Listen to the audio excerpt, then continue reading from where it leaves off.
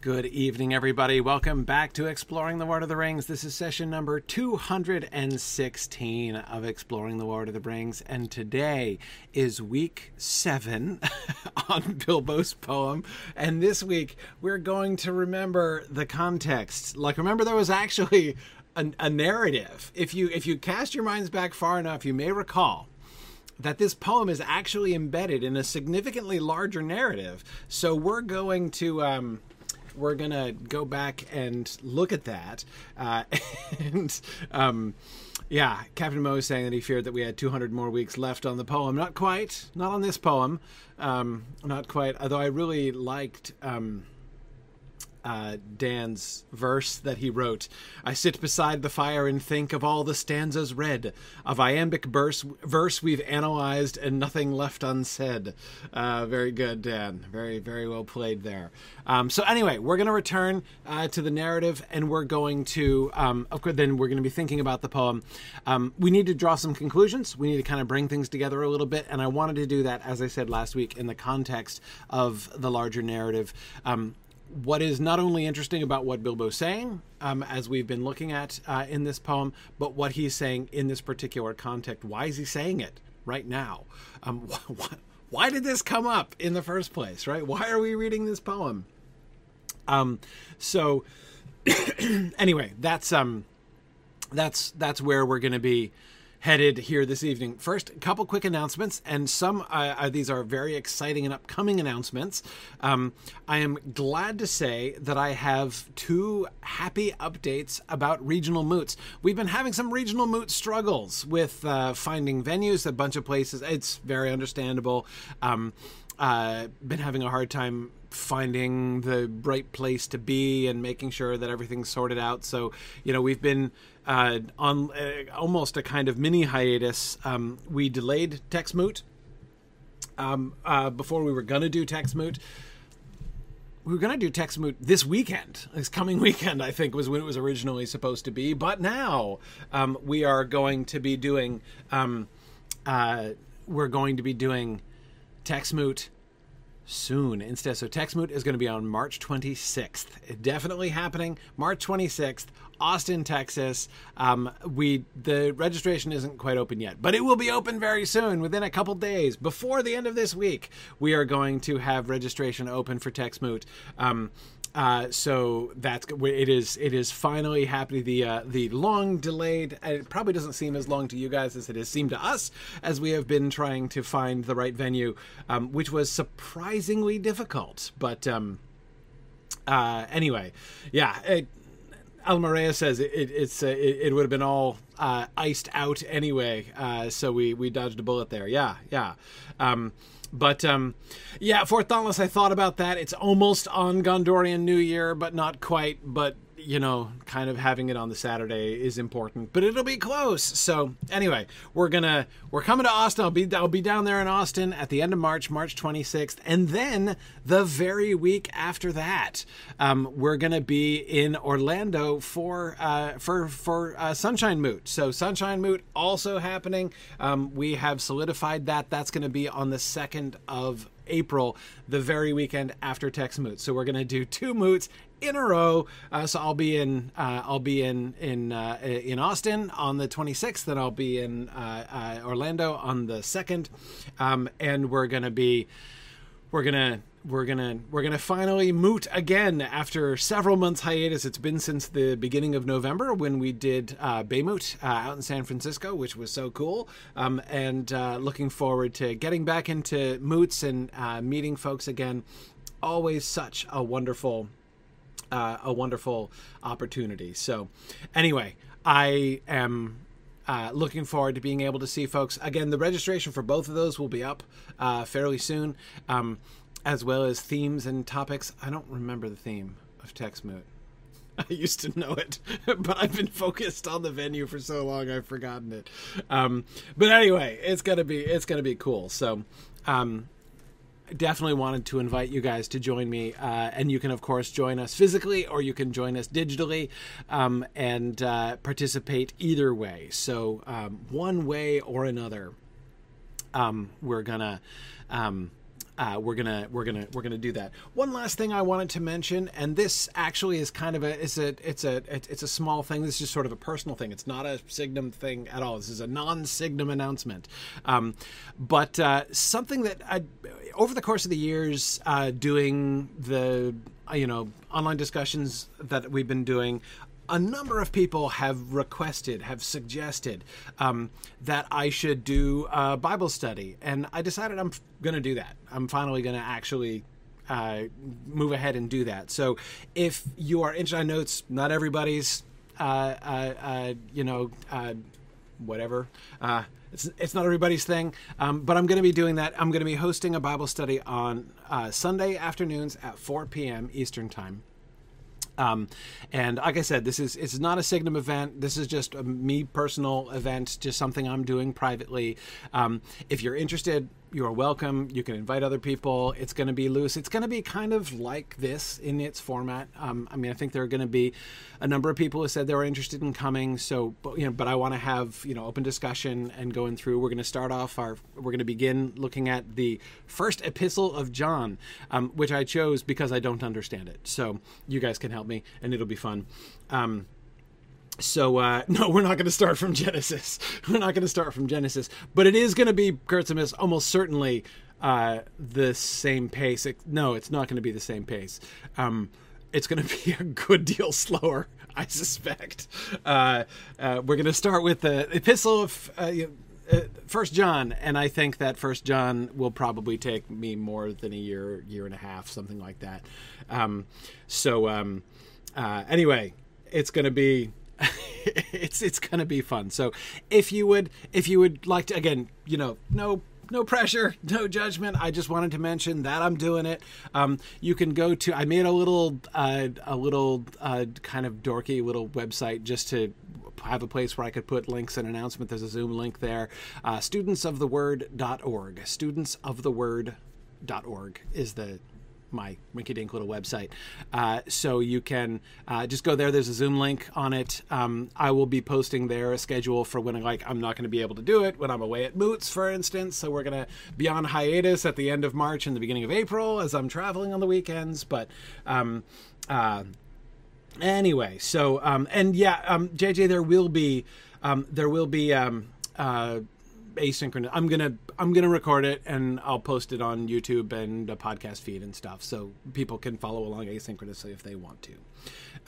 So anyway, that's a thing that's happening that I just wanted to tell you guys about.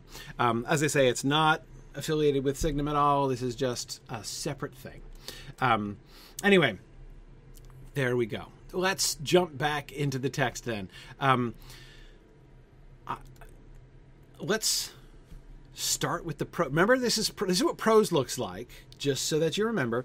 This is what prose looks like. And if you... we're going to start... let's not start all the way back.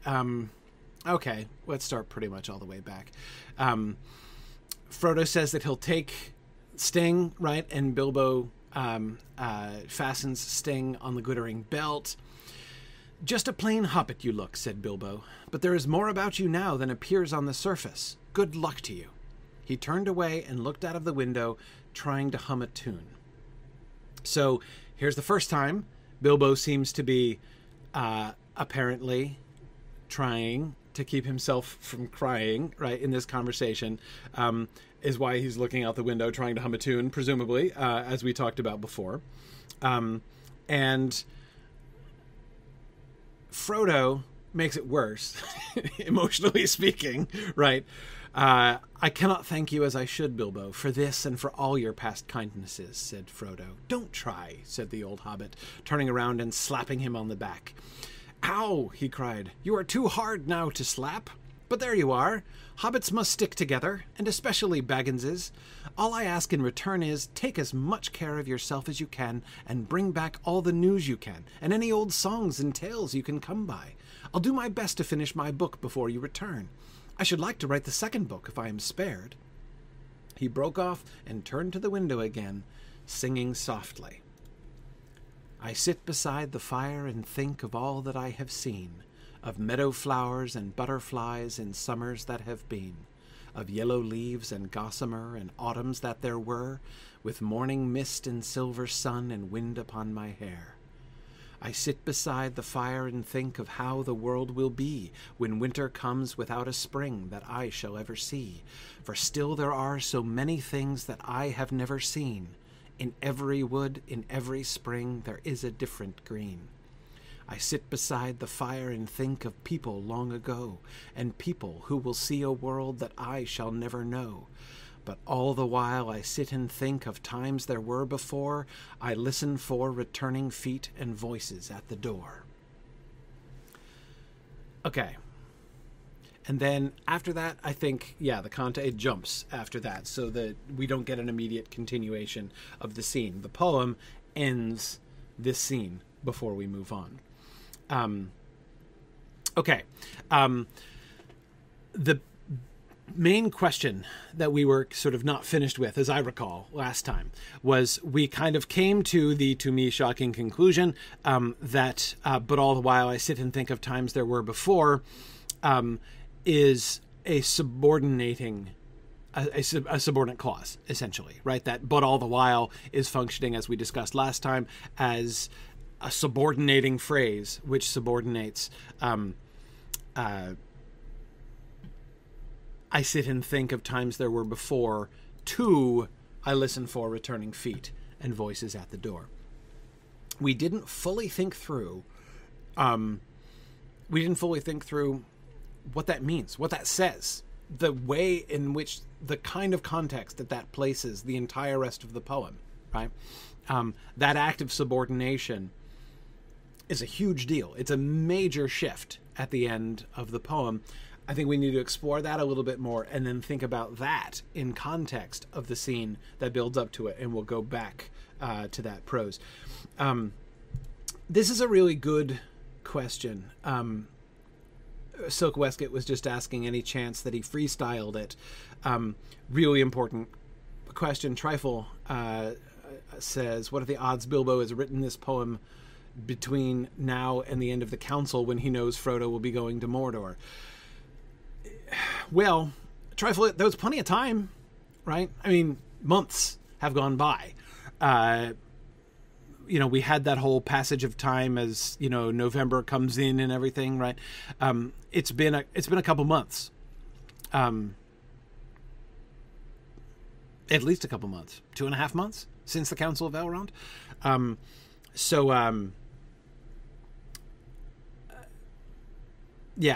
think that he obviously had plenty of time to write it.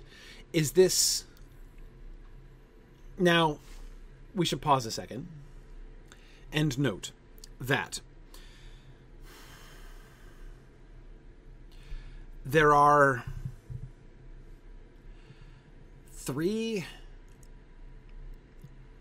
I'm going to go with 3. Probably there are more.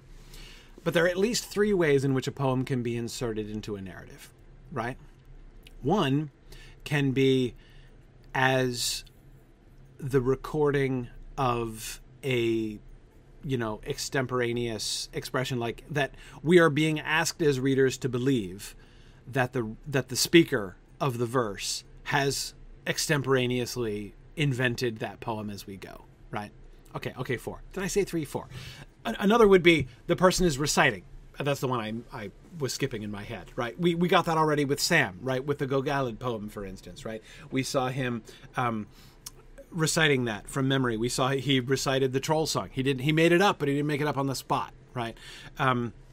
Frodo at the Prancing Pony. Again, they're all reciting, and we are told that they are reciting poems. In fact, this is the majority of the category I almost skipped, is the majority of the poems we've seen in the Fellowship of the Ring, right? The walking song was one of Bilbo's favorite walking songs. The bath song is a song, the drinking song. Almost all of those songs are songs that we are told the person who says them knew them already, like had them memorized from earlier, and is reciting them now. There is another instance in which we are asked to believe that the speakers, like it's explicitly part of the narrative, that the speakers make it up on the spot. Yes, Dolorous Stroke, the poem by Aragorn, Legolas, and Aragorn at Boromir's funeral boat. Yes, the narrative asks us to believe that they have made that up on the spot. Right? Absolutely it does. And we know, because Gimli's comment about not singing about the East Dolorous Stroke that you mentioned is explicitly there. I would also include, it's a little bit less explicit.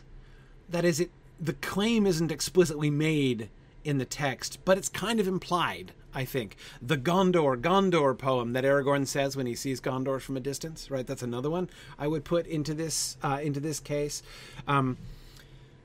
But that's two categories. So category number one, recitation. I'm moving my categories around. Category number one, the recitation of pre-learned poems by a speaker.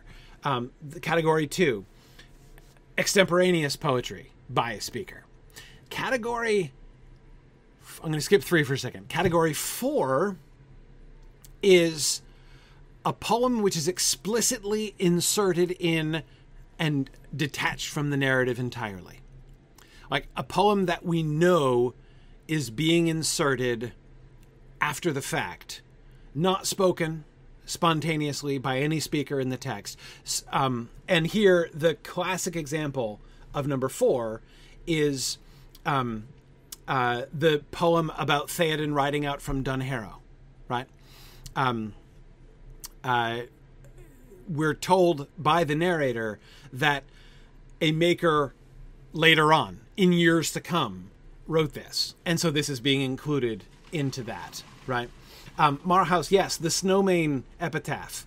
I would even include the Mounds of Munburg, the funeral elegy after the Battle of Pelennor Field, because we're told that a maker in Rohan is going to make that song, right? But we're not being asked to understand that. Not only are we not being asked to understand that anyone in the song, in the story, in the novel, made that up spontaneously, but we're not being even expected to believe or that anyone in the story even said it at all, right? So we're just given it, right? Now, the third category is the interesting and complicated one. And the third category is poems that are put into the mouth of a speaker in the context of the story, but for which neither of the first two explanations are explicitly given. We're not being told, like it's not part of the story that this person is extemporaneously making it up, nor is it part of the story that this person is reciting a pre-learned poem. Again, the Oliphant poem, pre-learned, right? Sam's reciting with his hands behind his back, right? So that third category, somebody's saying it, but the story is not asking, it's not making any statement either way. And therefore, sort of the door is open. It could be one of those two things. It could either be an extemporaneous poem by the speaker in that moment. It could be the speaker reciting a poem or a song that they knew before in some way, but we're just not told it, right? It's just not mentioned because it's not important. But it's also possible that it's in a category like the fourth category, that it's a poem that is written later and inserted in the story at this point because it is fitting. And somebody was mentioning Eomer's verses in battle, right?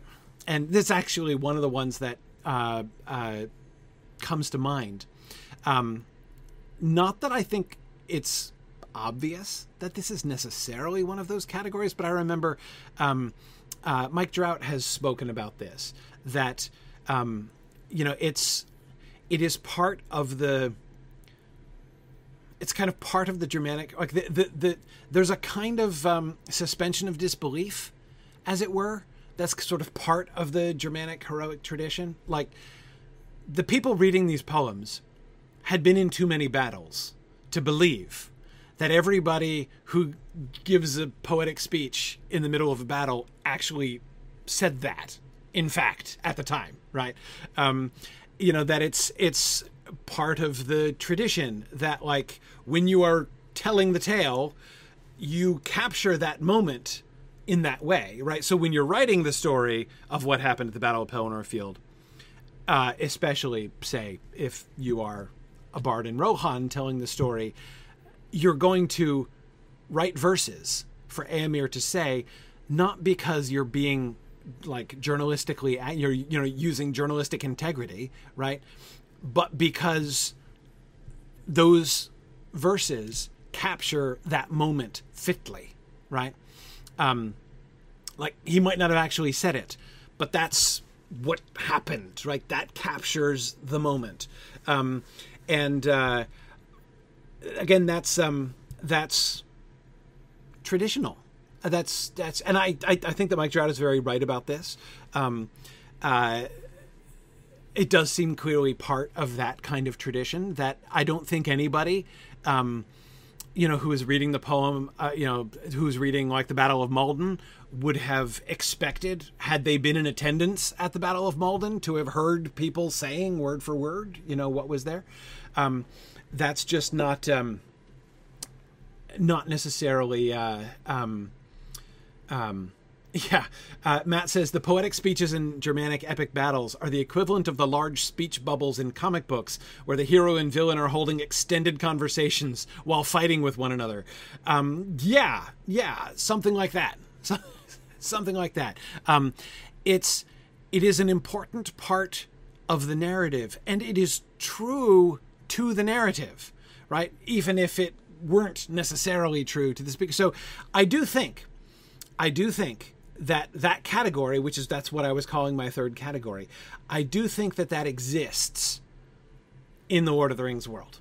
I think that it is. Now, the problem I always have is deciding which poems belong there. I always have a problem with that, because here's the other side, right? On the one hand, you could say, folks in battle are way too busy to recite epic staves, like Éomer does. However, at the same time, it is not unreasonable, actually, to expect that someone with Éomer's education, right, someone who was raised in his culture, at that moment, might express themselves poetically in that way. Like, that is the kind of thing that might well emerge from someone of his, of his upbringing and his education and in that context. Like, it actually does happen. Like, it could theoretically, you can't rule it out. You just can't rule it out. So I'm always a little bit hesitant necessarily to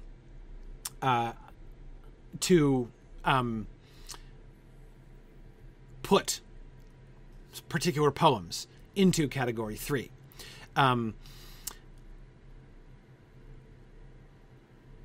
Back to this poem then. What category is this poem in?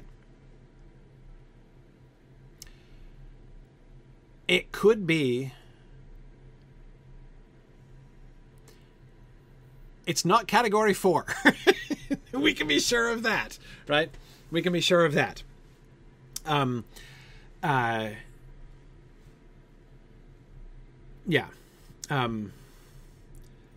can be sure of that. And some of the things that you guys are saying are exactly the arguments in favor of saying Éomer might have made spontaneous poetry, right? JJ is pointing out how the Rohirrim sang as they slew. Yeah, sang what? Exactly. Like would they have known heroic songs that they would have sung as they fought? Yeah, sure they would have. Right. And absolutely. In Kurtzimus, it is like that. Kurtzimus talks about New Testament Bible authors who are so immersed in the Old Testament and seem to speak it unconsciously. Yes, I agree. It comes out all over the place. And to be perfectly frank, Kurtzimus, and to give an even more contemporaneous example, like people at Signum University meetings, we don't have meetings that often, but when we do have meetings or discussions or making decisions and stuff, Tolkien quotes, just like Tolkien quotes and vocabulary just pop out all the time because like that's where we live, right? So anyway, like that kind of thing happens all the time. Kurtzimus was just saying us talking Tolkien. Yeah, exactly. Right. So somebody who is steeped in those kinds of heroic songs, of which Éomer would have known many, many, right? But again, that by itself doesn't prove it, right? It doesn't prove that happened. Anyway, what I would say as a side note, I don't think some people seem to respond negatively to the idea of Category 3, who think that it like lessens in some way. I won't say belittles, but lessens that like Éomer is more epic, right? If he is able to spontaneously recite epic poetry, and it makes him lesser if somebody's ghostwriting his epic verses after the fact. I hear that. On the one hand, I hear that. But on the other hand, remember think about the assumption that underlies that objection. The assumption that underlies that objection is that what we're reading is some kind of faithful, contemporaneous, like there's somebody following Éomer around in battle with a stylus and parchment, right? Taking dictation of everything that's happening and writing it all down at the time, right? It is true that many parts of the story, and the Battle of Pelennor Field is certainly one of them, feel so real and sweep us up into them, and we feel that we are there in the moment, that we can assume that the text is giving us that kind of an immediate experience. But the text not only does not claim to be giving us that experience, the text explicitly says that is not the experience that we are being given. Remember that how Tolkien constructed the artificial history of the text is that what we are reading is a modern translation of a late version of a manuscript that is passed down and recopied from Gondor after being taken from and possibly translated from the original copies written by the hobbits in the years following the events, right? That's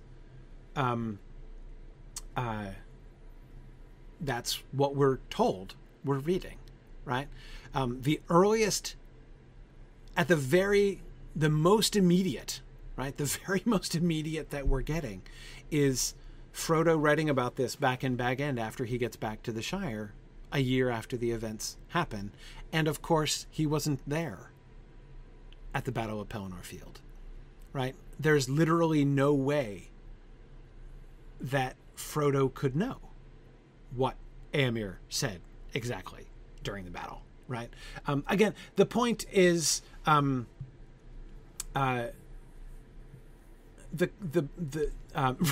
Trifle says, which as a historian is frankly a fairly straightforward textual history. Yeah, no, exactly. It's totally normal. That's exactly normal.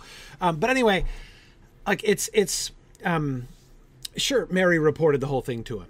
Sure. Merry wasn't even there for the whole thing. However, I mean, all of Éomer's verses, right?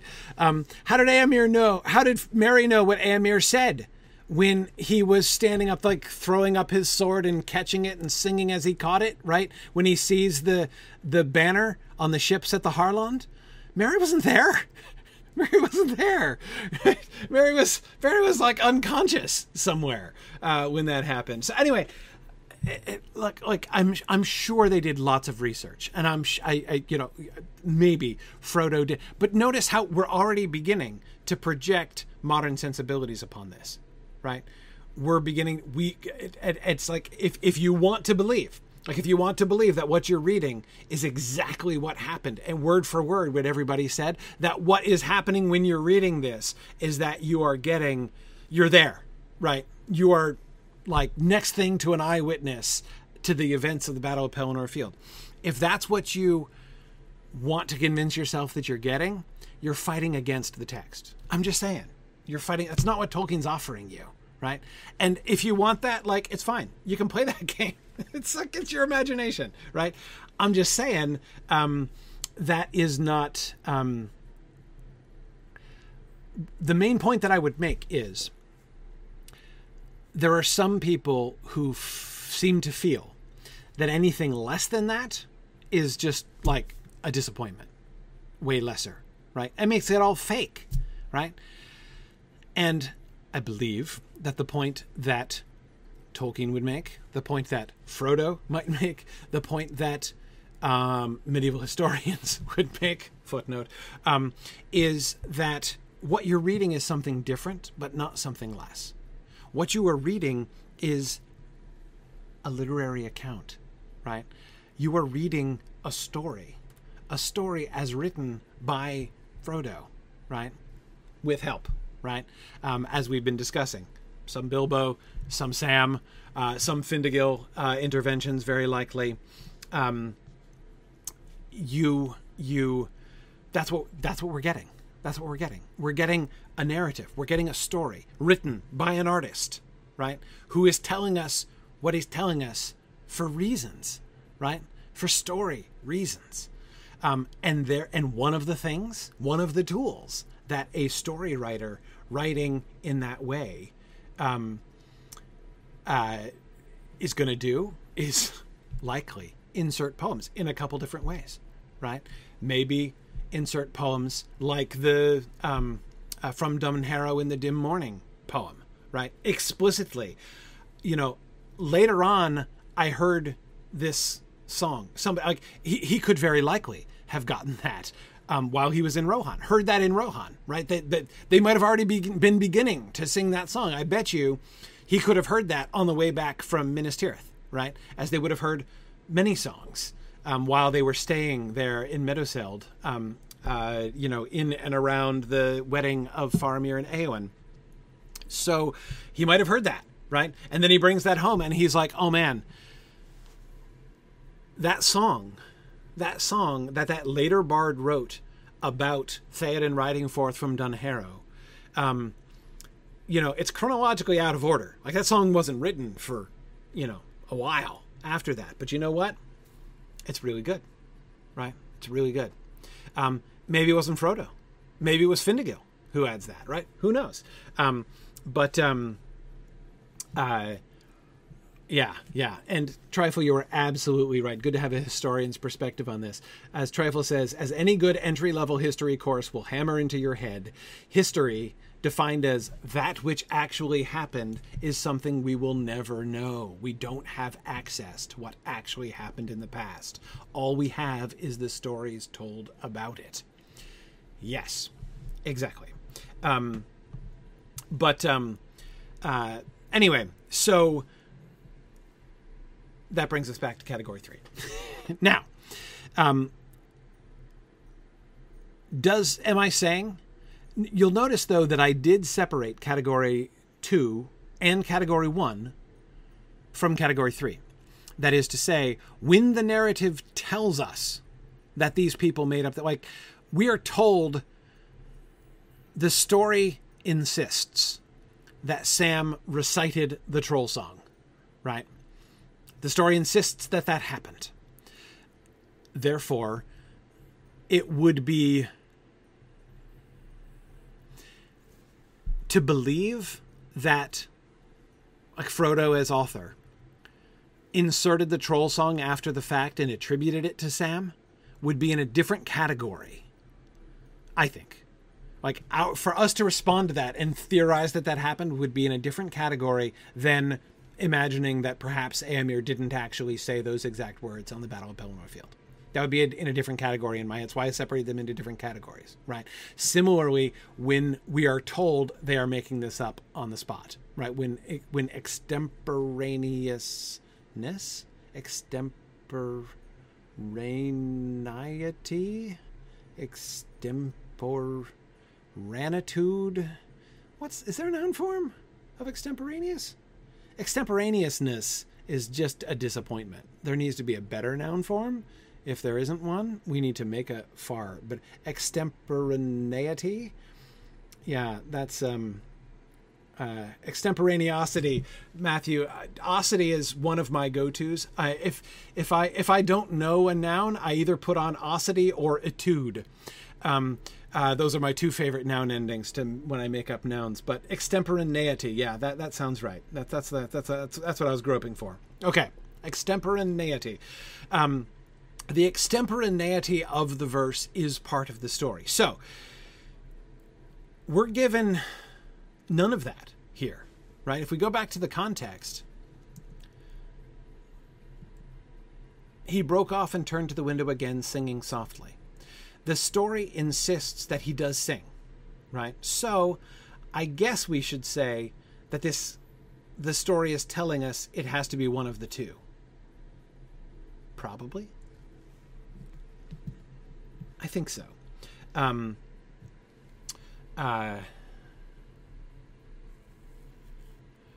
Yeah. Matt, I agree.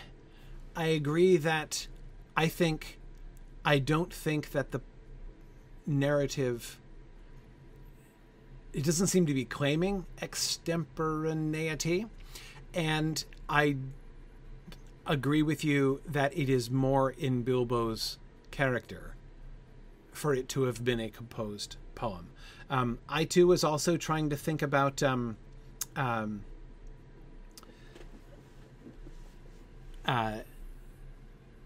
other examples, other places where Bilbo has performed spontaneously, and I agree. I think we know Old Fat Spider sitting in spinning in a tree was extemporaneous. Yeah, that's his spider poetry was extemporaneous. Made up on the spur of a very awkward moment, as we're told. I don't think that any other Bilbo verse. Yes, no, we are. The road goes ever, ever on at the end of The Hobbit. The road goes ever, ever on at the end of The Hobbit. Seems to be, it doesn't say it explicitly, but the context strongly suggests to me that that's inspired in that moment. Yeah, that was one you were thinking of, Matt. Yeah. They're about to come into sight of the hill, right? And Bilbo stops and just starts spouting that song, right?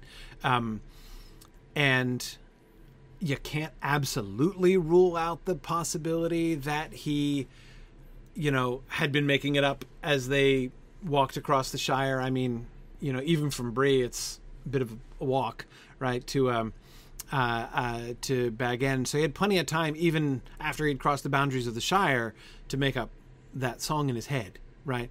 And it doesn't explicitly say that he made it up. Again, the spider poetry, it explicitly says he made it up at the spur of the moment. So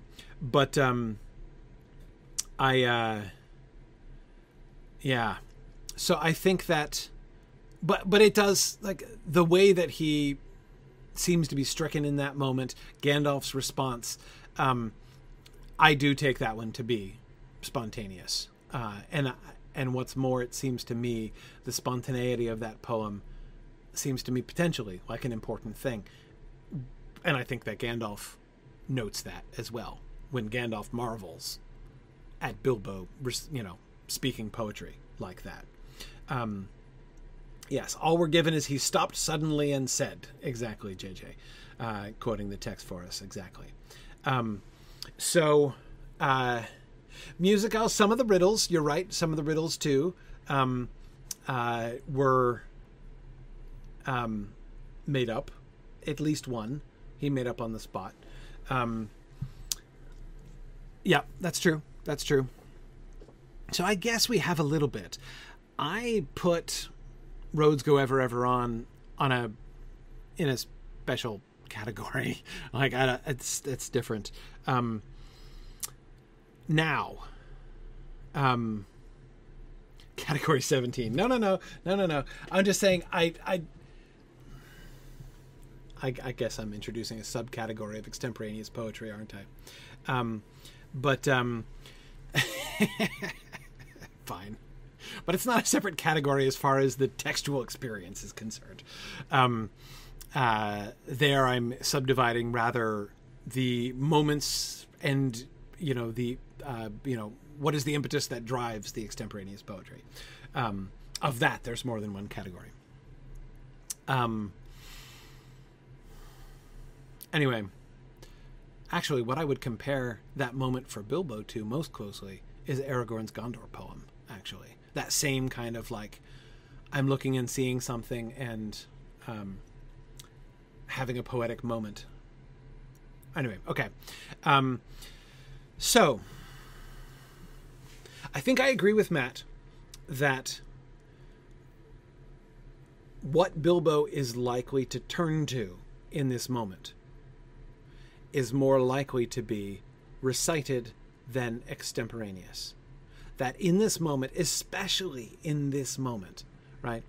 What do I mean by especially in this moment? What I mean by especially in this moment with Frodo, this particular moment for Bilbo.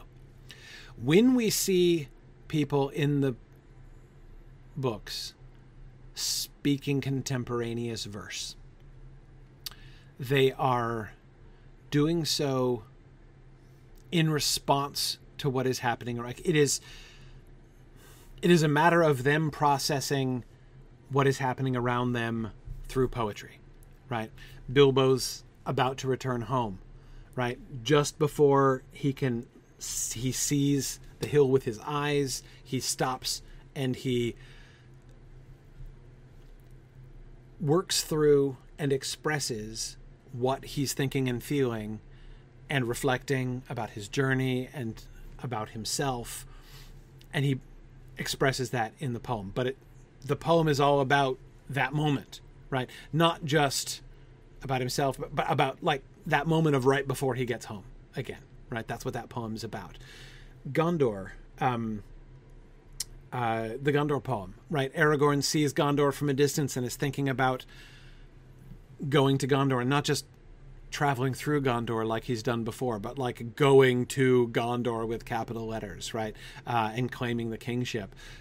It's a big moment when he sees Gondor again in that, 'cause there's going to Gondor and there's going to Gondor, right? As far as he's concerned. So this is a very, it's a big deal, right? And it's that moment. And that's that poem, his Gondor poem, is very much about, him and Gondor and returning to Gondor, right? I mean, it's definitely in that moment. Yes, I agree. Somebody was talking about Sam's poem. Yes, the song that Sam will sing in Cirith Ungol. Yes, very much an in-the-moment composition, right? And importantly related, again, a poetic Sam, the character himself processing that moment, that time in a poetic way. That's not what we see here, right? That, I think, is why I'm resistant to the idea that Bilbo's poem is a spontaneous composition. Because in this moment, saying good luck to Frodo, right? There's more about you now than appears on the surface. Good luck to you. And he's fighting back tears, right? And then I should like to write the second book if I'm spared. Will we ever see Frodo again? Right? Frodo's thanks for this and all his past kindness. All of these things. Bilbo's heart is full in this moment, right?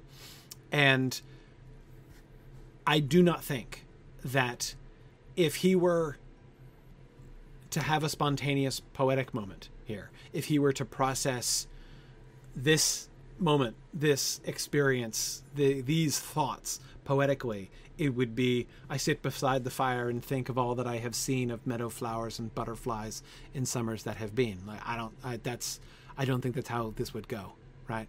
I don't think that at all. But I do like the idea. I do like the kind of compromise reading that several of you were suggesting, and I was thinking in that direction too. What if the first 5 stanzas were a pre-composed poem, right? Something that he'd been writing already, right? During his time at Rivendell.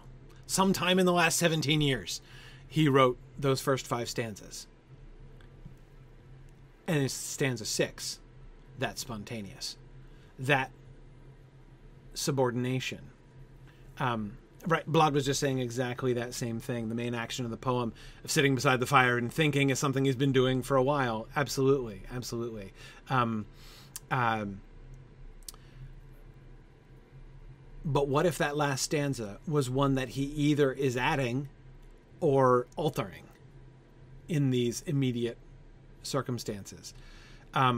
It's possible. Can the poem end after the 5th stanza? No, I don't think it would necessarily. That is, I don't think that he was, I sit beside the fire and think of people long ago and people who will see a world that I shall never know. Thank you very much. Thank you very much. I don't see him packaging it that way. But maybe it was an unfinished poem. Maybe it was a poem that he didn't know how to finish, and he's like, now I know how to finish it. Maybe it was a poem that had a different ending, and he was like, now I'm going to change the ending, right? Now I want to take this in a different direction. Both of those seem to me possible. But the problem is, even if we decide, and I think it very likely that the last stanza is directly inspired by Frodo's departure. I think I'm less than 100% convinced that even the last stanza is spontaneous, because I do know this is something he's been thinking about for a couple months. He's been sitting beside the fire and thinking even over the last couple months, right? He could have composed this poem from scratch in November, right? With the ending, as he's thinking about Frodo departing and hopefully coming back. So I guess even with that last stanza, it doesn't, I don't find that reading gripping. I don't find it, it doesn't strike me as being a sort of, sort of necessary. But I think it's fine. I think it can work. Nancy says, what, you're saying that Bilbo rewrote the poem? How Tolkienian? Yeah, except Nancy, if Tolkien had been in Bilbo's place, he would have not just added a stanza, he would have started at the beginning and redone the whole thing. Yeah. Well, see, Arden Cran, I'm not sure about that. I'm not sure he has been waiting for returning feet. Arriving feet, perhaps, but not returning feet, you see. He might have wished that Frodo would come eventually, would make it to Rivendell and visit him. But would he have characterized those as returning feet at that point? I'm not sure. I'm not sure that he would have done. I'm not sure that anybody that he would have expected, even Frodo, if anyone had come to Rivendell to see him, if there had been visiting feet, right, at any point in the last 17 years, before the last couple months, if he would have characterize those as returning feet, right? But once he knows Frodo's going on the quest for the ring, now returning feet is doubly important, right? Doubly because if it's Frodo's feet, they're going to be returning feet. But because that they should return is a matter of grave doubt as far as Amdir is concerned, and is certainly very much to be wished for at this point. Yeah. Now, okay, Bjorning, I like that reading. Bjorning is arguing that this poem, Bjorning, we'll see if I'm characterizing your argument correctly. Bjorning is arguing that the poem here that Bilbo, the total poem that he gives, including the returning feet, does in fact fit this occasion, this particular as a processing of this moment, rather particularly because, as he says, he never actually gave up on the desire for adventure until recently. Bjorning there recalling the discussion that we had been having back in the days when we used to discuss prose, that one of the things that we can see happening in this moment of the giving of Sting and the giving of the mithril shirt to Frodo is Bilbo surrendering any idea of adventuring himself, which I was arguing I think is important, especially in the context of Bilbo giving up the ring again, right? Whenever Bilbo doesn't try to take the ring from Frodo, I mean, like, to put it really horribly but relevantly, as I think you'll see, every day that Bilbo spends not throttling Frodo and taking the ring back is a day of triumph for Bilbo. We know he's still under the power of the ring. Gollum is still under the power of the ring years later, decades later after he's lost it, right? We know that Bilbo is still under the power of the ring, and yet he's giving it up. It's like, again, every day that goes by that Bilbo doesn't have the ring and is a day that he's successfully given it up again, right? So I think that's very much involved in his giving up of his mithril coat and his sword.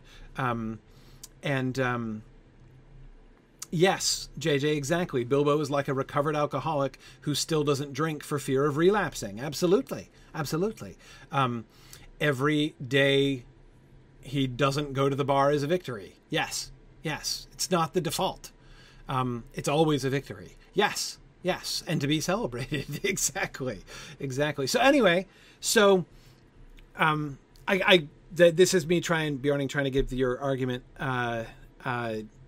sort of full scope here.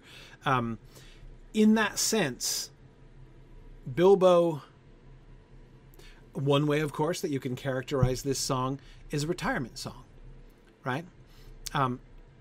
Even if it's not a song about death, which it kind of is in some ways, but not really. It's not a song preoccupied with death. It's a song around death, right? But it's not death isn't the subject of it. The pretext for it, in a sense, right? But not its subject matter. Anyway, retirement poem, as I said. And Bjorning is arguing that he only just decided to retire. Like, he is only enacting his retirement this morning, right? Christmas Day, as Frodo is about to set out, he gives him Sting and the mithril coat, thereby sealing the fact there's no way he can't possibly go adventuring. Dangerous enough, right? He's already sufficiently likely to be carved up into mincemeat. He's certainly stands no chance if he goes about tottering about in the wild, even without his mithril coat and his sword.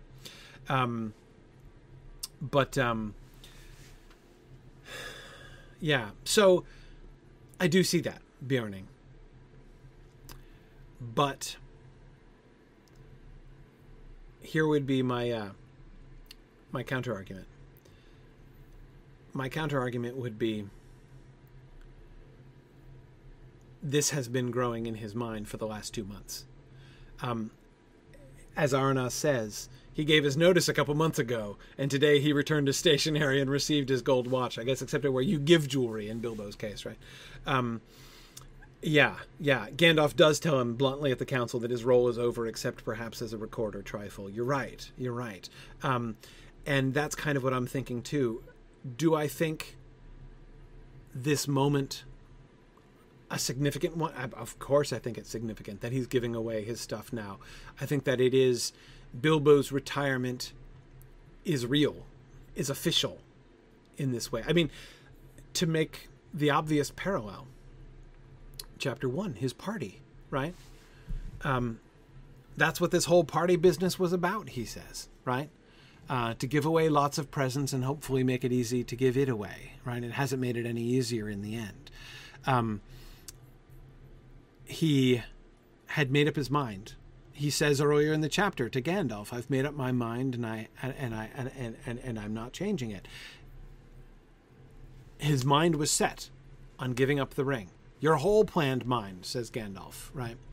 To him back in chapter 1, prior to the party. But there's planning it, and then there's actually doing it, right? This is the day. So I would agree that this is the day that he's actually doing it, right? That he is enacting the retirement, the full retirement that I think he has been contemplating and that he has been thinking through. I would go so far as to say I think it very unlikely that he wrote even the first 5 stanzas of this poem anytime before the last 2 months. I think there's enough evidence to suggest, although he obviously was in retirement at Rivendell, even though he's able to toss off remarks like "my last journey" when he talks about going his trip to the Lonely Mountain, I think that there's plenty of evidence to suggest that he's not fully reconciled to that, that he's not really yet in a place where what he's primarily doing is sitting beside the fire and thinking of all the things that he's thinking about in this poem. But after the council, after he realizes his role in the story is over, as you guys were saying, that he is, it's time for him to stop journeying. Again, it's time to give the ring up again in a different way. Not go with it, not go after it. Let it go. Let Frodo go with it, realizing that Frodo might not come back. I mean, think of the way, you know how the ring acts. We've seen it by this point. How does the ring act on your mind, right? How does the ring tempt you? The ring tempts you by rationalizations, right? As Gandalf says, the desire to do good. How many times has the thought gone through Bilbo's mind since the council? I know you agreed, and everybody agreed, that it was best that Frodo go. But if you steal the ring from Frodo and take it away yourself, run off yourself away from everybody else, then you'll be saving Frodo's life, right? You'll be sacrificing yourself to save Frodo's life. I know Gandalf said that you shouldn't do it and that the ring had passed on and whatever, but what does Gandalf know? Gandalf doesn't, right? I mean, doesn't this sound exactly like all of the ring temptations we've seen to Frodo, even to the rationalization about what Gandalf said, right? That's, I mean, I have to imagine that something very like that sequence of thoughts has gone through Bilbo's head, probably far more often than once over the course of the previous 2 months, right? So, anyway, I think he's been processing this. Jaina, yeah, he's been processing this. Yeah. Trifle again, or at least emotions with rationalizations provided by oneself to justify the emotion. Yes, I agree. Yeah.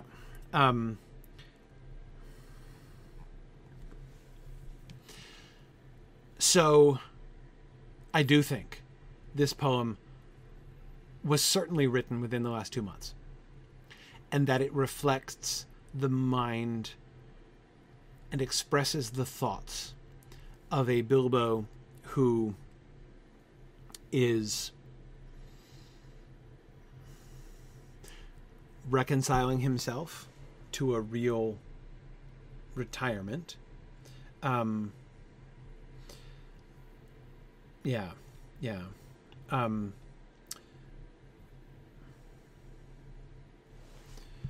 It is the final surrender, Kurtzimus. Yeah, I agree. So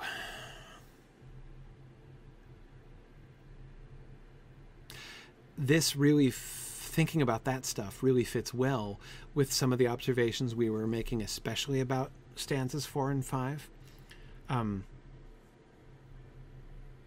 Especially 4, that I have never seen, that tense thing. In every wood, in every spring, there is a different green. And then, of course, thinking in context about how we shift back in stanza 5 to people who will see a world that I shall never know, right? We were talking about the possibility of kind of adding an implied yet, right, to line 2 of stanza 4, right, that I have never seen yet. In every wood, in every spring, there is a different green. That is a sort of a statement of hope. But the statement is not for the hope is not for his own life, right? The statement of hope is not about his own personal future or the things that he's going to do, right? It's fully reconciled. What happens in that last stanza then?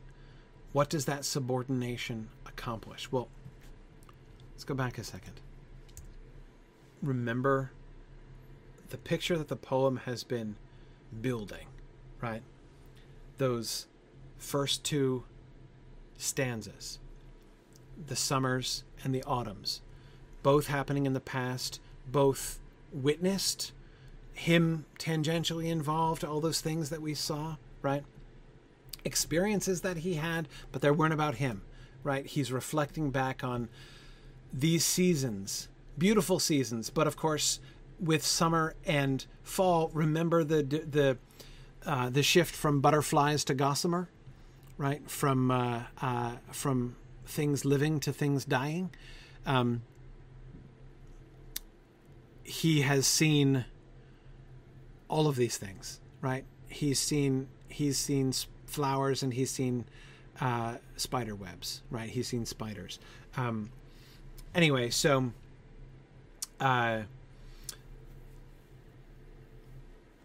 we see him reflecting on those things, past things that he has experienced, a wide range of things that he's experienced. Stanza 3, we have him thinking about how the world will be when winter comes without a spring that I shall ever see. It seems like more of an open question. We don't know. He doesn't say in that stanza anything about how the world will be, right? We kind of have to figure, like, it's an open question, right? He's thinking about the past, the world that he has seen in the past. In stanzas 1 and 2, stanza 3, he's thinking about the unknown future, but then stanza 4, he is asserting, that's that Estelle statement, Bjorning, that we were seeing in stanza 4, right? On the one hand, he doesn't know how the world will be when winter comes without a spring that I shall never see, but this I do know. In every wood, in every spring, there is a different green, right? Spring shall come again, and it will be beautiful, and it will be different every time spring does come again. And it's true that I have never seen these springs, right?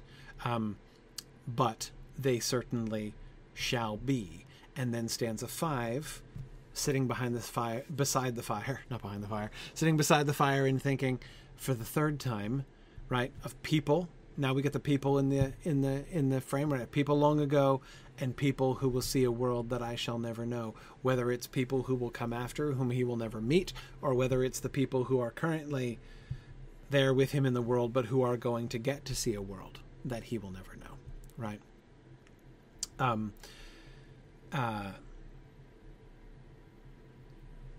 But all the while, so we've got his stanzas 1 through 4, in a sense, are about him and the world, right?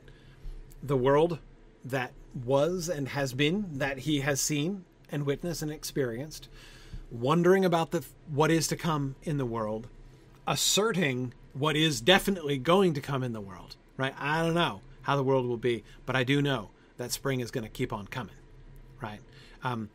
I may never see that spring, as he says in stanza 3, but that spring shall be, nevertheless, right? And also, but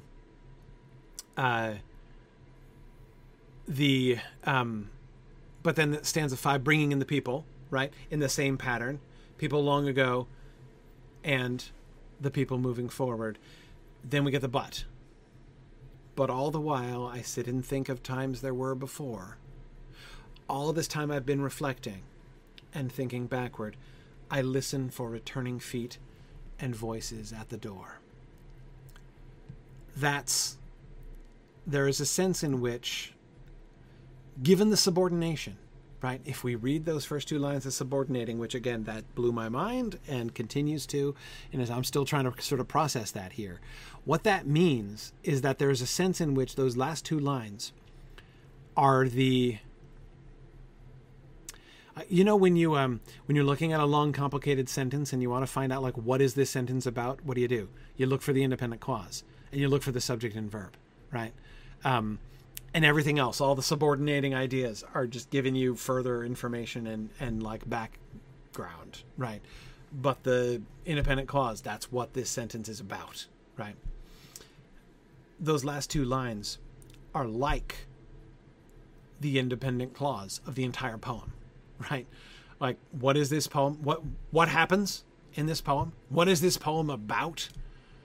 At the end of the day, listening for returning feet and voices at the door. That's what it's all about. Because it's all been subordinated. All of that sitting beside the fire and thinking. All the while I sit and think of times there were before. All that time that I have spent doing these reflections and contemplations. Reflections backward, contemplations forward, about people, the world, my life and experiences. But, remember the but at the beginning of that last stanza, but while all that's happening, I'm listening for it in the present tense. Because, of course, we should notice the tenses, right? I listen for returning feet and voices at the door. Present tense. That's what I'm now doing, right? That's what now is about. The future, I'm not going to be here forever, right? The future is, I don't know how the world will be. I know about the springs, right? But there will be a world that I shall never know. And there's the past and times that were before. But this is what I'm doing. And notice it's also, there's a kind of, so there is a subordination of self, right? You are more important than my adventures, my career, right?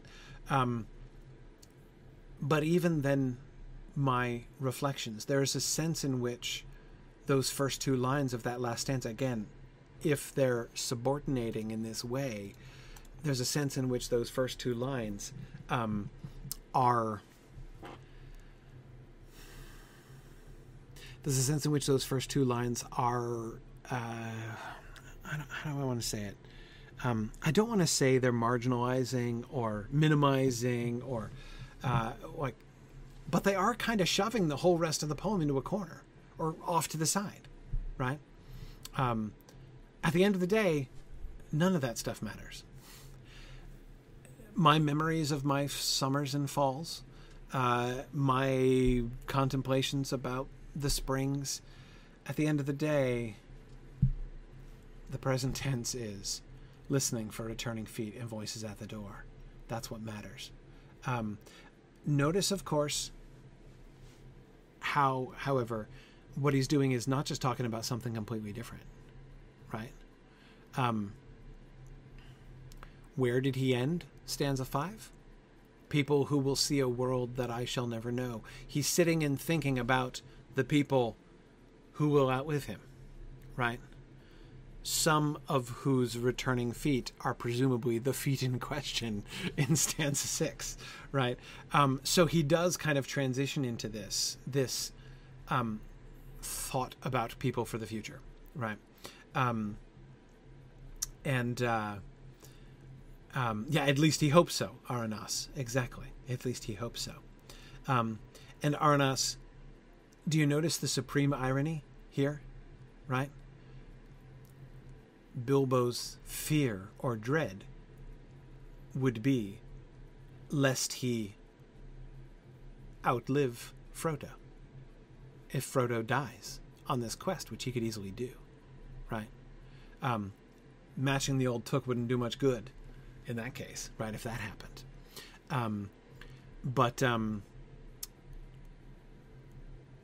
But he hopes that Frodo will be in that category of people who will see a world that I shall never know. But he won't. The irony is neither of those things is going to happen, right?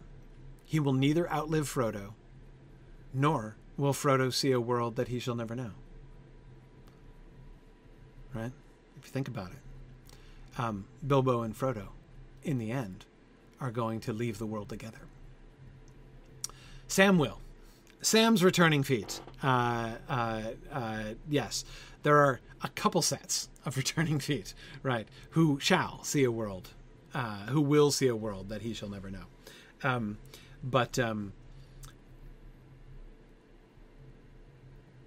Yes.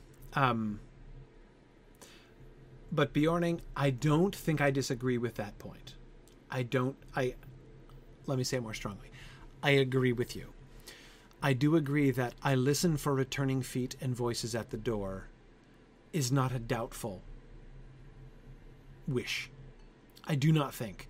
I agree with you. I do not believe that he is expressing a desperate, fantasy of Frodo's return. Hoping against hope that Frodo will return, while all the while in his heart dreading and fearing that he will not.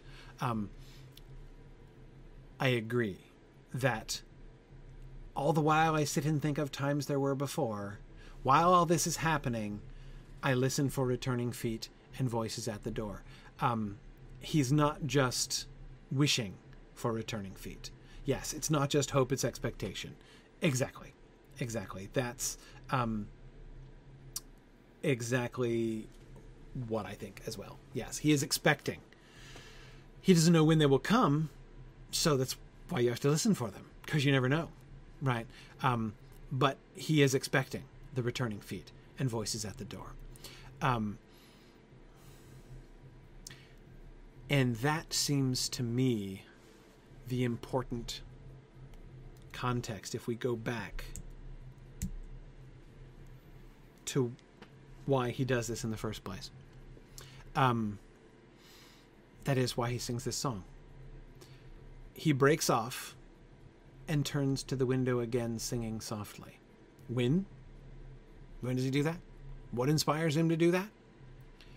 I'll do my best to finish my book before you return. I should like to write the second book if I am spared. If we just take that last sentence, there are two concepts in that last sentence which are connected to the poem, right? One is if I am spared. That is the prospect of his own personal death is mentioned there, right? If I'm spared means if I live long enough to write it. And of course, certainly he is contemplating the fact that he's not going to be around forever, right? But of course, the other concept raised in that sentence is, I should like to write the second book, which involves two separate things itself, right? We got subcategories again, right? One is, I should like to write the second book. There will be a second book, right? Books ought to have good endings, right? So there will be a second book. The only occasion on which Bilbo is going to be writing a second book is if the book has a good ending, right? Such as it might be, and they all settled down and lived happily ever after. But of course, it also can. So his writing it, and the second book existing, Frodo's successful return, that the returning feet and voices at the door shall arrive, is all involved in that statement of, I should like to write the second book. I would add also, potentially, Bilbo's own expressed reconciliation to the role that Gandalf has assigned him. Remember when Gandalf says the ring is passed on, right? And that his role in the story is over, except perhaps as a recorder, right? So part and parcel of his official retirement, right? Handing down his sword and his mithril coat, and not a minute too soon. He could have handed those down yesterday, last week, a month before, right? He's had plenty of time, but he hasn't done it until the morning of the departure, right? Anyway, his, taking that, now, him taking on the role of recorder, he's never been reluctant for that. And he was talking about the passage I've been quoting about the good ending of the book, right, is when he was talking about that already with Frodo. Yeah. Oh, Aranas, we know that Bilbo is very aware of the Valar and Eru. Remember that quite reverent line that Bilbo delivers at the end of Many Meetings, right? When Sam shows up to hustle Frodo off to bed, presumably on Gandalf's orders, and Bilbo says that he's going to take a walk outside and look on the stars of Elbereth. We know he thinks that way, right? Absolutely. But, okay. And of course, the Eärendil poem, for sure. Yeah. By Elbereth herself was set. Okay. So,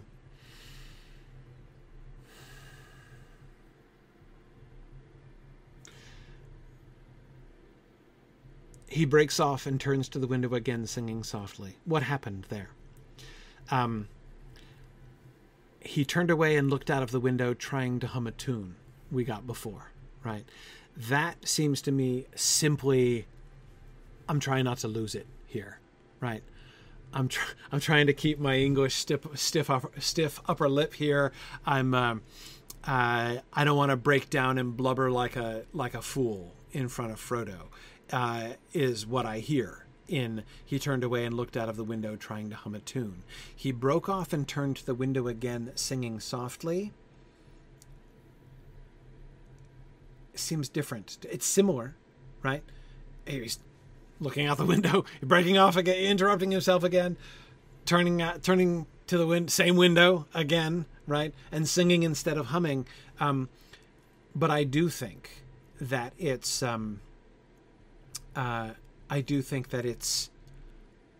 significantly different. Is he good? He's not trying this. He was trying to hum a tune before, and he quite successfully sings a song. Therein, I think, lies the primary difference, right? His attempted humming, right, was a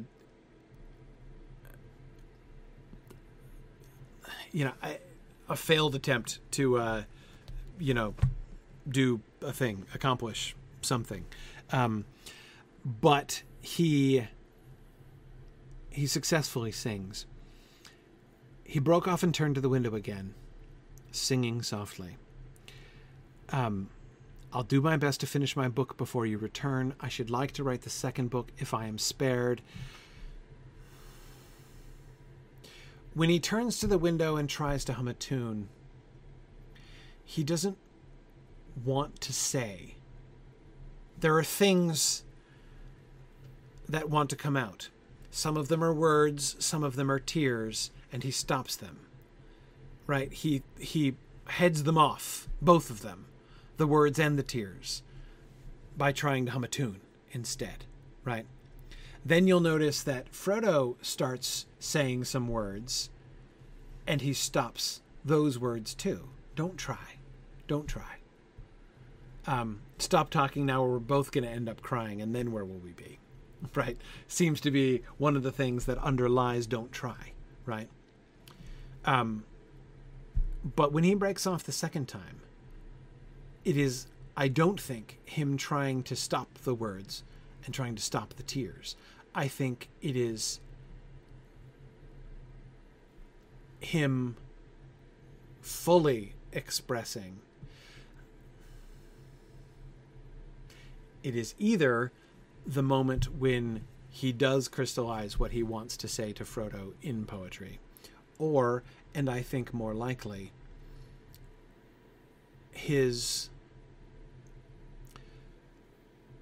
I think he's been thinking about this poem. I think he's been composing this poem and reflecting on this for some time. Possibly with stanza 6. Maybe stanza 6 is part of the extemporaneous expression. I'm willing to consider that. But I don't think that he had scripted this, that he had prepared this poem for this. Well, Frodo, as we're saying goodbye, I would like to recite this poem that I've made. That's not what's happening here. But I think that he is realizing in this moment that the best way he does want to convey, he's not trying to stop the words, as I said.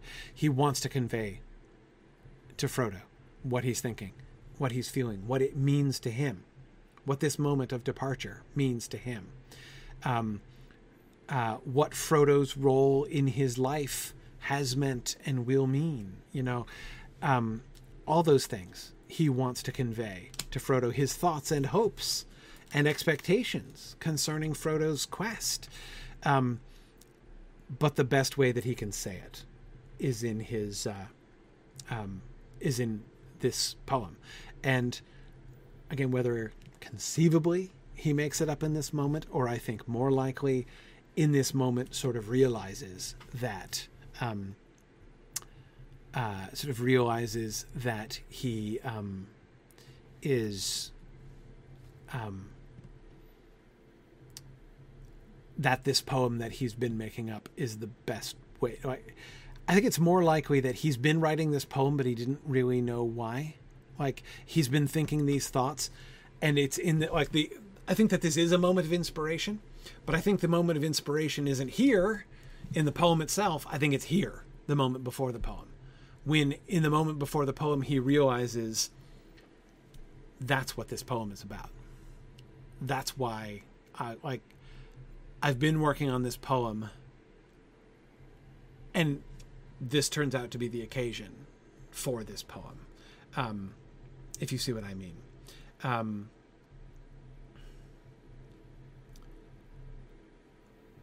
Yeah. So,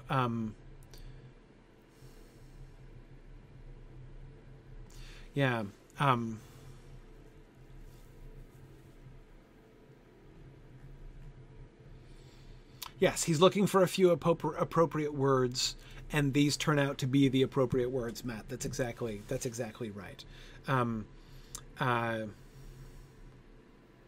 Yes. Right. Jay Knight says, you learn poetry so that you can have it when you need it. Yes, exactly.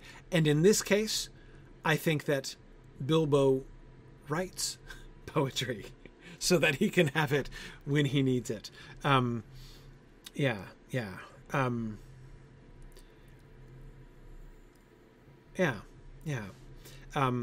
That feels to me, I don't think that the other readings are impossible, but that's of course often the case. I don't think that the reading that Bilbo is making this up on the spur of the moment, I don't think that's impossible. I don't think there's anything in the poem itself or in the context around it that precludes that. But that doesn't, to me, that doesn't feel most right. And at the end of the day, that's kind of how I judge these things. It's not, you kind of put the different readings forward, right? You think it through in the different ways, and then the thing that makes it work best, the thing that fits best, the thing that feels most right. And this poem about sitting by the fire and reflecting would have been composed in moments of reflection leading up to this feels right. That it emerges now, and that there is spontaneity and spontaneous appropriateness and even a spontaneous expression of the moment in this poem, but it not be one that he made up on the spur of the moment. That feels most right. That he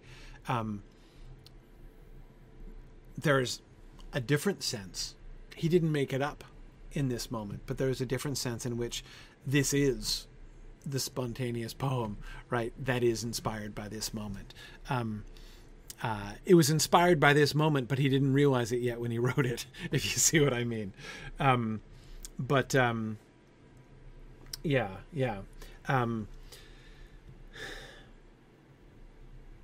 yes,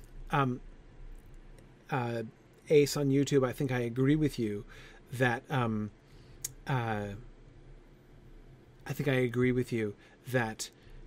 he wants to one of the things that he is doing, I do think that it's important that the end, that we hear the confidence in that last stanza, because he is, one thing that he is doing is showing resolution to Frodo. His last message to Frodo is a message of hope. And that seems to fit well with what we've seen from Bilbo towards Frodo during and ever since the council. And yes, Bjorning, you're absolutely right that this is the last thing we read before the Fellowship's departure. I listen for returning feet and voices at the door. Those last two lines, that's the end of the stay in Rivendell. I mean, they're technically still there. It was a cold, gray day near the end of December, at the beginning of the next paragraph, right? When we get the east wind and we get the description, and of course we're going to have a conversation, which is going to take us a while to talk about. We're still technically in Rivendell here, but the stay is over. This is the departure now, right? This is day one of the journey now. The journey has begun as they're standing out in the cold east wind near the end of December now. This is the end. Listening for returning feet and voices at the door is the end of the stay in Rivendell. Yeah. So exactly, Drowsnake, we've technically now done 4 slides today. I'm just saying, like, this we covered. So you could either say that we covered 4 slides today, or you could say that we covered nothing at all because we just talked about stuff we've already talked about all day long. So it's up to you, as to what we've done. But we shall next week, we shall return and we shall begin the process of setting out from Rivendell. So whether you count our time in Rivendell as a group as officially done as of now, which I think would be perfectly fair, or whether you still want to count the conversation that they're going to have before they set out in the journey, then it'll determine how we count exactly how long we've been in Rivendell. But here's the thing. We've been in Rivendell less long than Bilbo, so I think it was a short stay. Yeah. Blood likes the idea of bragging that we're now covering 0 words per lesson. Oh yes. So Evil Dr. Cannon, we finally reached the asymptote that we always feared would happen, right? When forward progress entirely ceases, and the projected ending date of our discussion extends to infinity. Anyway, okay, we're coming up on three years in Rivendell, right? Frodo woke up on March 12th of 2019. Yeah, there we go. If we count the conversation, we might make it. We'll see. Anyway, okay, very good.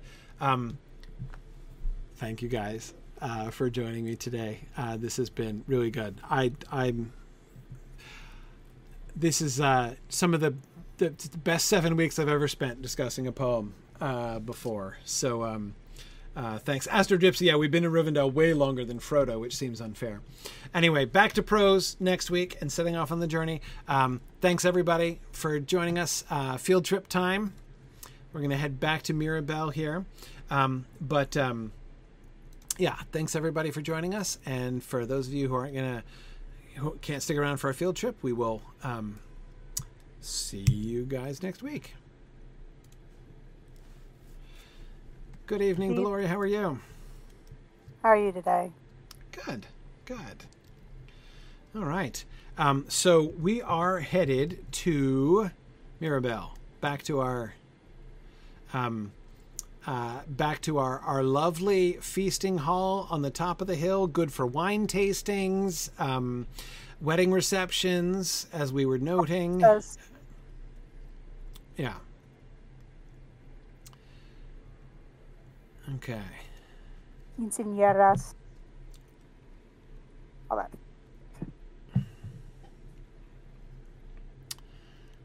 Okay, so today my goal in our field trip is I'm going to try to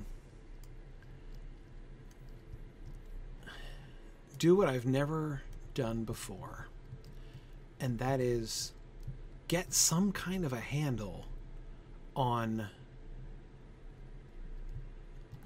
the layout of this town.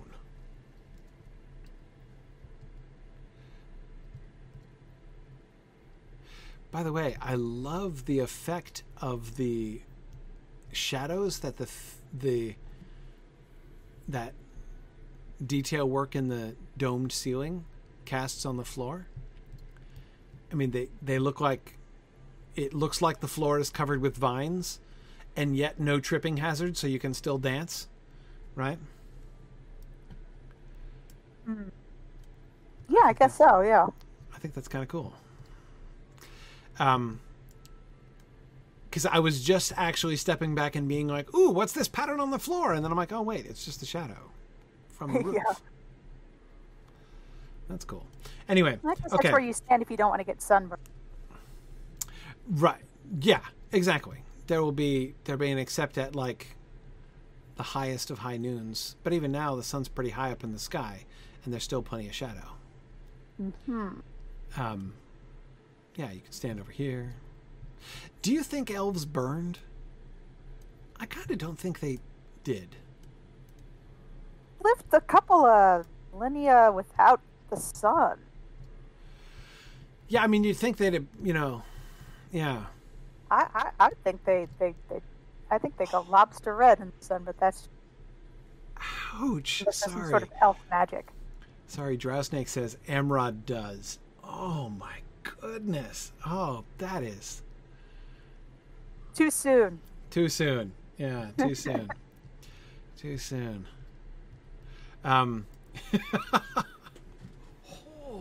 Anyway, yeah, that was a sick burn. Amelia, you're absolutely right. Okay. SPF 9000 for that. So let's head. So from here, not that this is like this, I mean, it's where the milestone is, but that doesn't mean that this was the center of Mirabel that was. But okay, but this seems to be the highest point here. Well, no, there was the lookout spot up the hill, but that seems to be a lookout spot. This place was clearly chosen for the views, not defenses, because there's nothing defensible about any of this apart from the mere height on top of the hill. Yeah, even that without the handrails, how great is it really? Right. Okay, so here we're dividing into two ways down the hill. This goes down towards a whole lot of nothing that direction, and this but ruins, there could have been more. And so this immediately comes down into this spot. So here we have a little dome and a big dome. And pretty tile. Two little domes, right? Okay. Ooh. Now we've seen this before. Haven't we? So, I don't recognize these motifs. It's like we see the repetition of like those grape cluster motifs that we saw upstairs. It looks like a stag's head with antlers coming out of it. And like hop. Kind of leafy though too. Oh, I see. You're saying like stag head at the bottom with okay, right? I think it's probably leaves. Yeah, I suppose it could be leaves. Those definitely look like hops clusters, though. They could be. They could be. I'd never really thought of the Noldor as particularly hoppy, like making beer. Yeah, it wasn't used perhaps for beer until all manner of everything else had been. Right.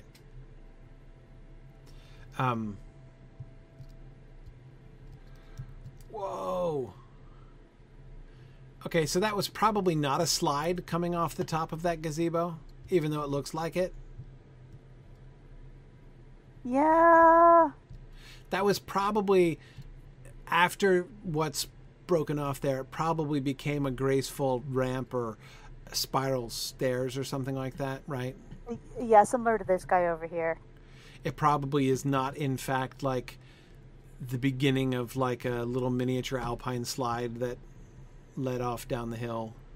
Probably not. Reminds me of one of those Chuck E. Cheese playgrounds, though, or McDonald's or whatever. Oh, there's more on the underside of this little gazebo here. Oh, right. Yeah, the floor panel. Mm-hmm. Right. Not exactly the same design, but similar, very similar. Mm-hmm. The Rift. Did we see something like this in the Rift? I've never been to the Rift. We did in the Rift, didn't we? Yeah, no, we went to the Rift at the end of our Angmar walkabout. Oh,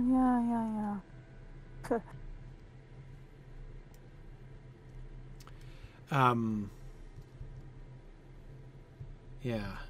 Yeah. Okay. Yeah, in the Rift. That's where we saw it. But that was newer. Look at this floor work here. Yeah. Yeah, it does not look like the grape clusters up on the hill. It looks like a different kind of plant. Mm-hmm. Mm-hmm. Yeah, see, these look like grapes over here. Wait, which ones? The ones over here on the rotunda. Yes, these are the ones that are like the ones upstairs. Yes. Yeah. So those are so these are something else. Yeah. Yes. Yeah, and you can see the differences. You've got the gold much more, and this looks even leafier. Maybe it's just because of the way the gold pops out that makes it look leafier than the brown over here. Right. Mm-hmm. Oh, it's got green inline instead of blue on the inside of the doorways. We usually see that blue marble. This one's green, and it's got a floral motif. Yeah. Yeah, you could tell they pulled out all the stops. They were going to impress the dwarves at all costs.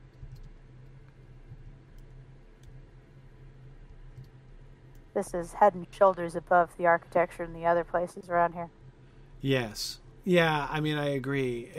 The decorations are certainly much more elaborate here. They've been attacked by Bord and Oldoran. Yeah. Yeah, exactly.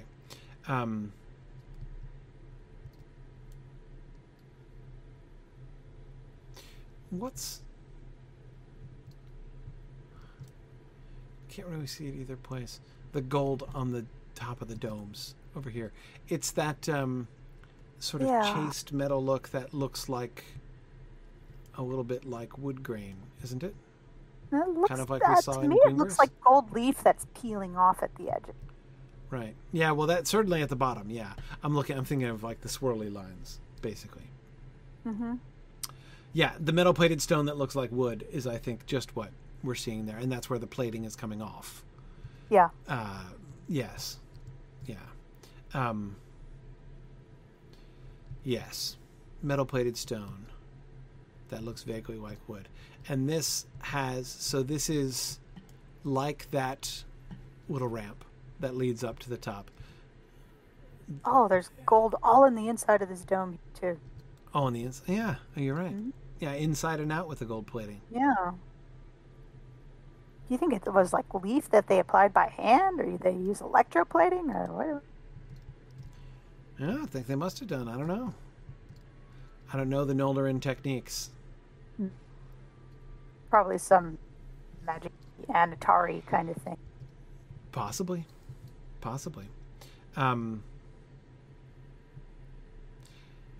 So, okay. So it's very fancy, which is what we would think. What was this?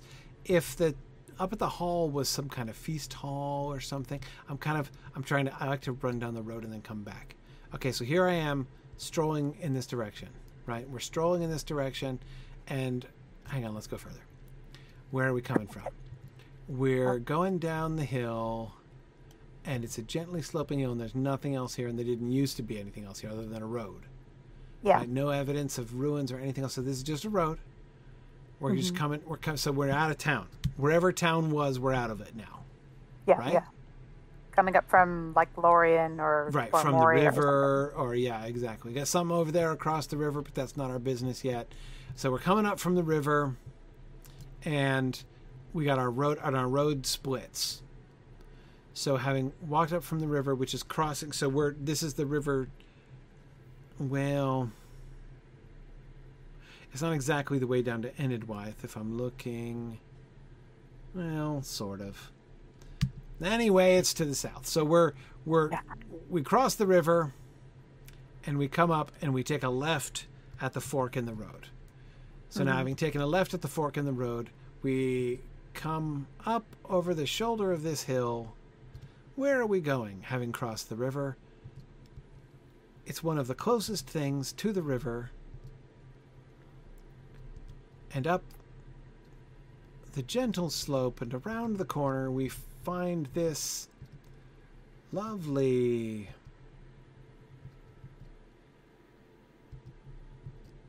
what? dining.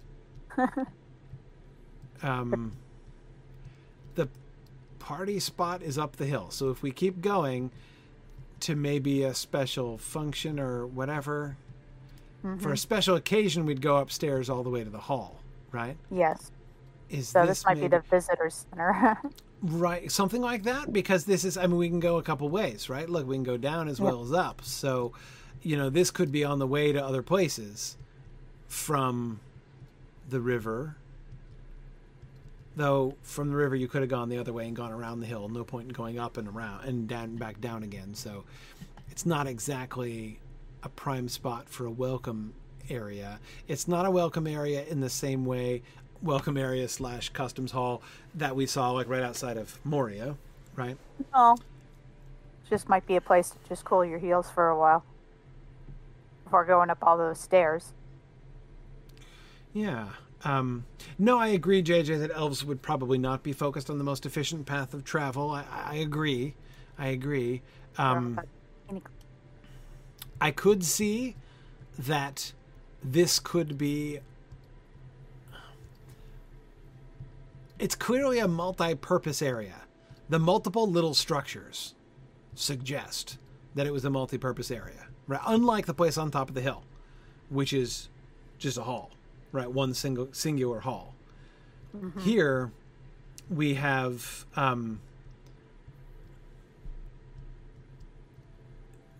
two different. 3 different. Well, not different. I think that the wrecked gazebo over here, the wrecked dome, with a nice shiny floor, was the same as this one. Well, someone is mentioning Market Square, and this does remind me of like the market that you have. Sure. Yeah, like the Noldorin Farmers Market. Yeah. Yeah. You mean like there's the Market Square area in Rivendell that we looked at, of course. Yes, there's that, but the one in Dweeland, all of the vendors were on these little sort of under these little gazebos. Sure. Right. Okay. Oh, right. Yeah. I'm remembering that now. Up in Erdloen. Yeah. Yeah. So if this, but it's not, I think, only just like things to eat or things to buy, like we saw and were considering in Gwingris, for instance. There would be other possibilities. Like, we know that the elvish appetite for poetry and tales, they like them better than food and drink or more, right? So if you're going to build a real elvish rest area, there would be like a fast poetry stand, right?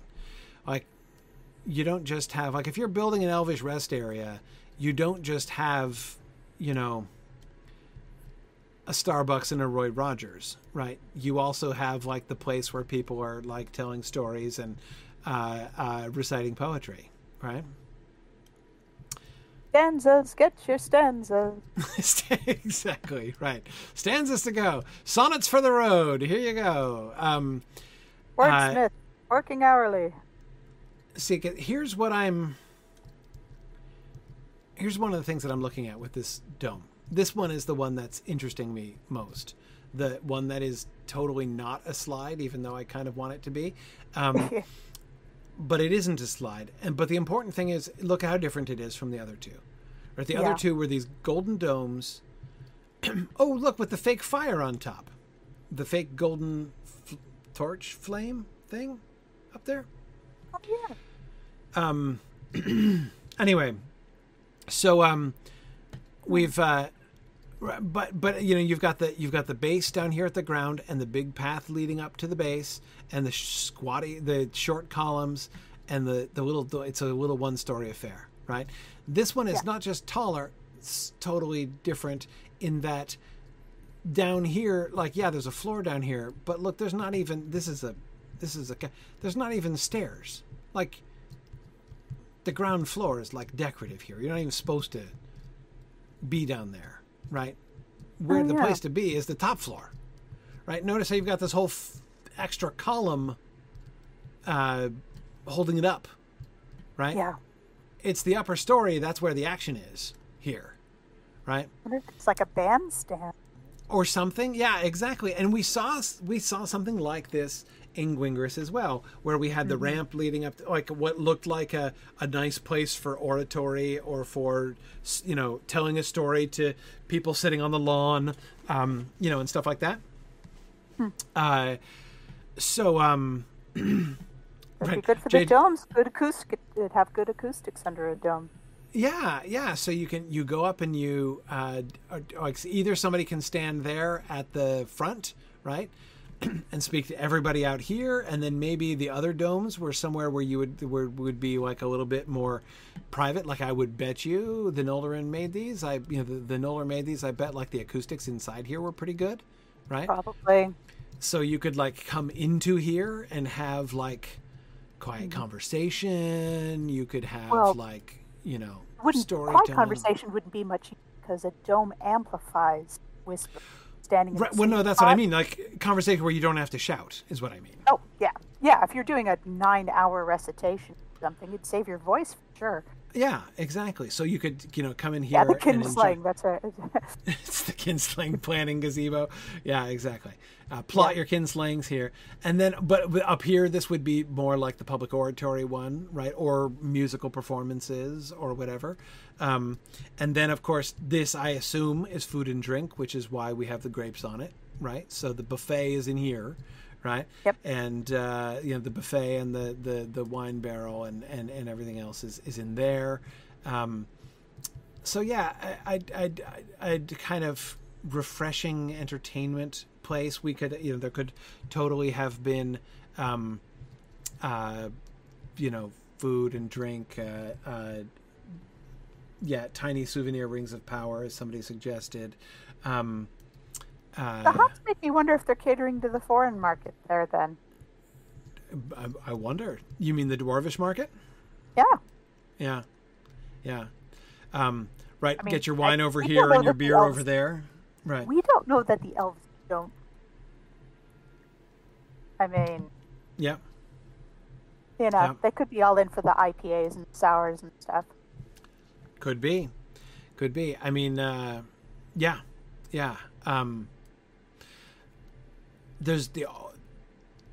There's only one piece of evidence that we have that suggests that elves prefer wine to beer. And that's Legolas's comment about sooner finding where they came by the wine. But there it's primarily in contrast to the pipeweed that he's primarily talking about there. Mm-hmm. I mean, they do say that there's beer very passable, right? And then it's not the beer. Legolas expresses no interest in the beer, but wants to know where they came by the wine. And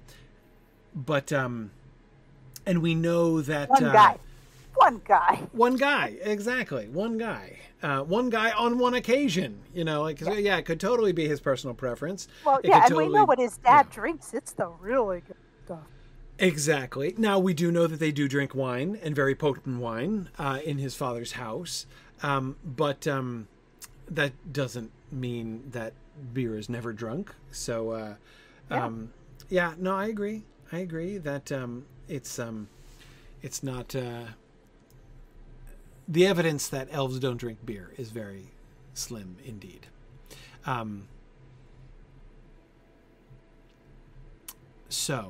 Okay. Someone was asking what to make of the window. I don't know why there's the little half-moony window there at the front. There, that like little dome spout on the front. They all have them. All three of them have them. That little window. And I don't know. But I would be willing to believe that it had something to do with acoustics. But I don't know. Maybe it stops the sound from being trapped under the dome. Maybe it's... I don't know much about physics sound when it comes to that. Yeah, I don't either. I don't know what the effect of that would be in that kind of a context. But anyway, so thus far, we are in the only part of Eregion where we know for a fact the elves lived, was a city that they dwelt in. What was the capital of this region? And so far, we found only what looks like more party spots. The refreshment area down here and the function party on the hill spot. So we will see what we find. We'll continue looking at the layout. We're running out of time. I'm trying to mend my ways and not keep everybody so late again. So we'll stop here for tonight. We have good handle on this. We'll see where the roads go and try to get a sense of the larger area here. So we'll continue that next time. Thanks everybody for joining us as always, and we will be back next week, normal time through all of February. I think there's not going to be any questions until we get to the regional moot weekends, and then probably I'll be okay still, but we'll see what happens there. Anyway, Thank you, everybody, and I will see you guys next week. Bye now.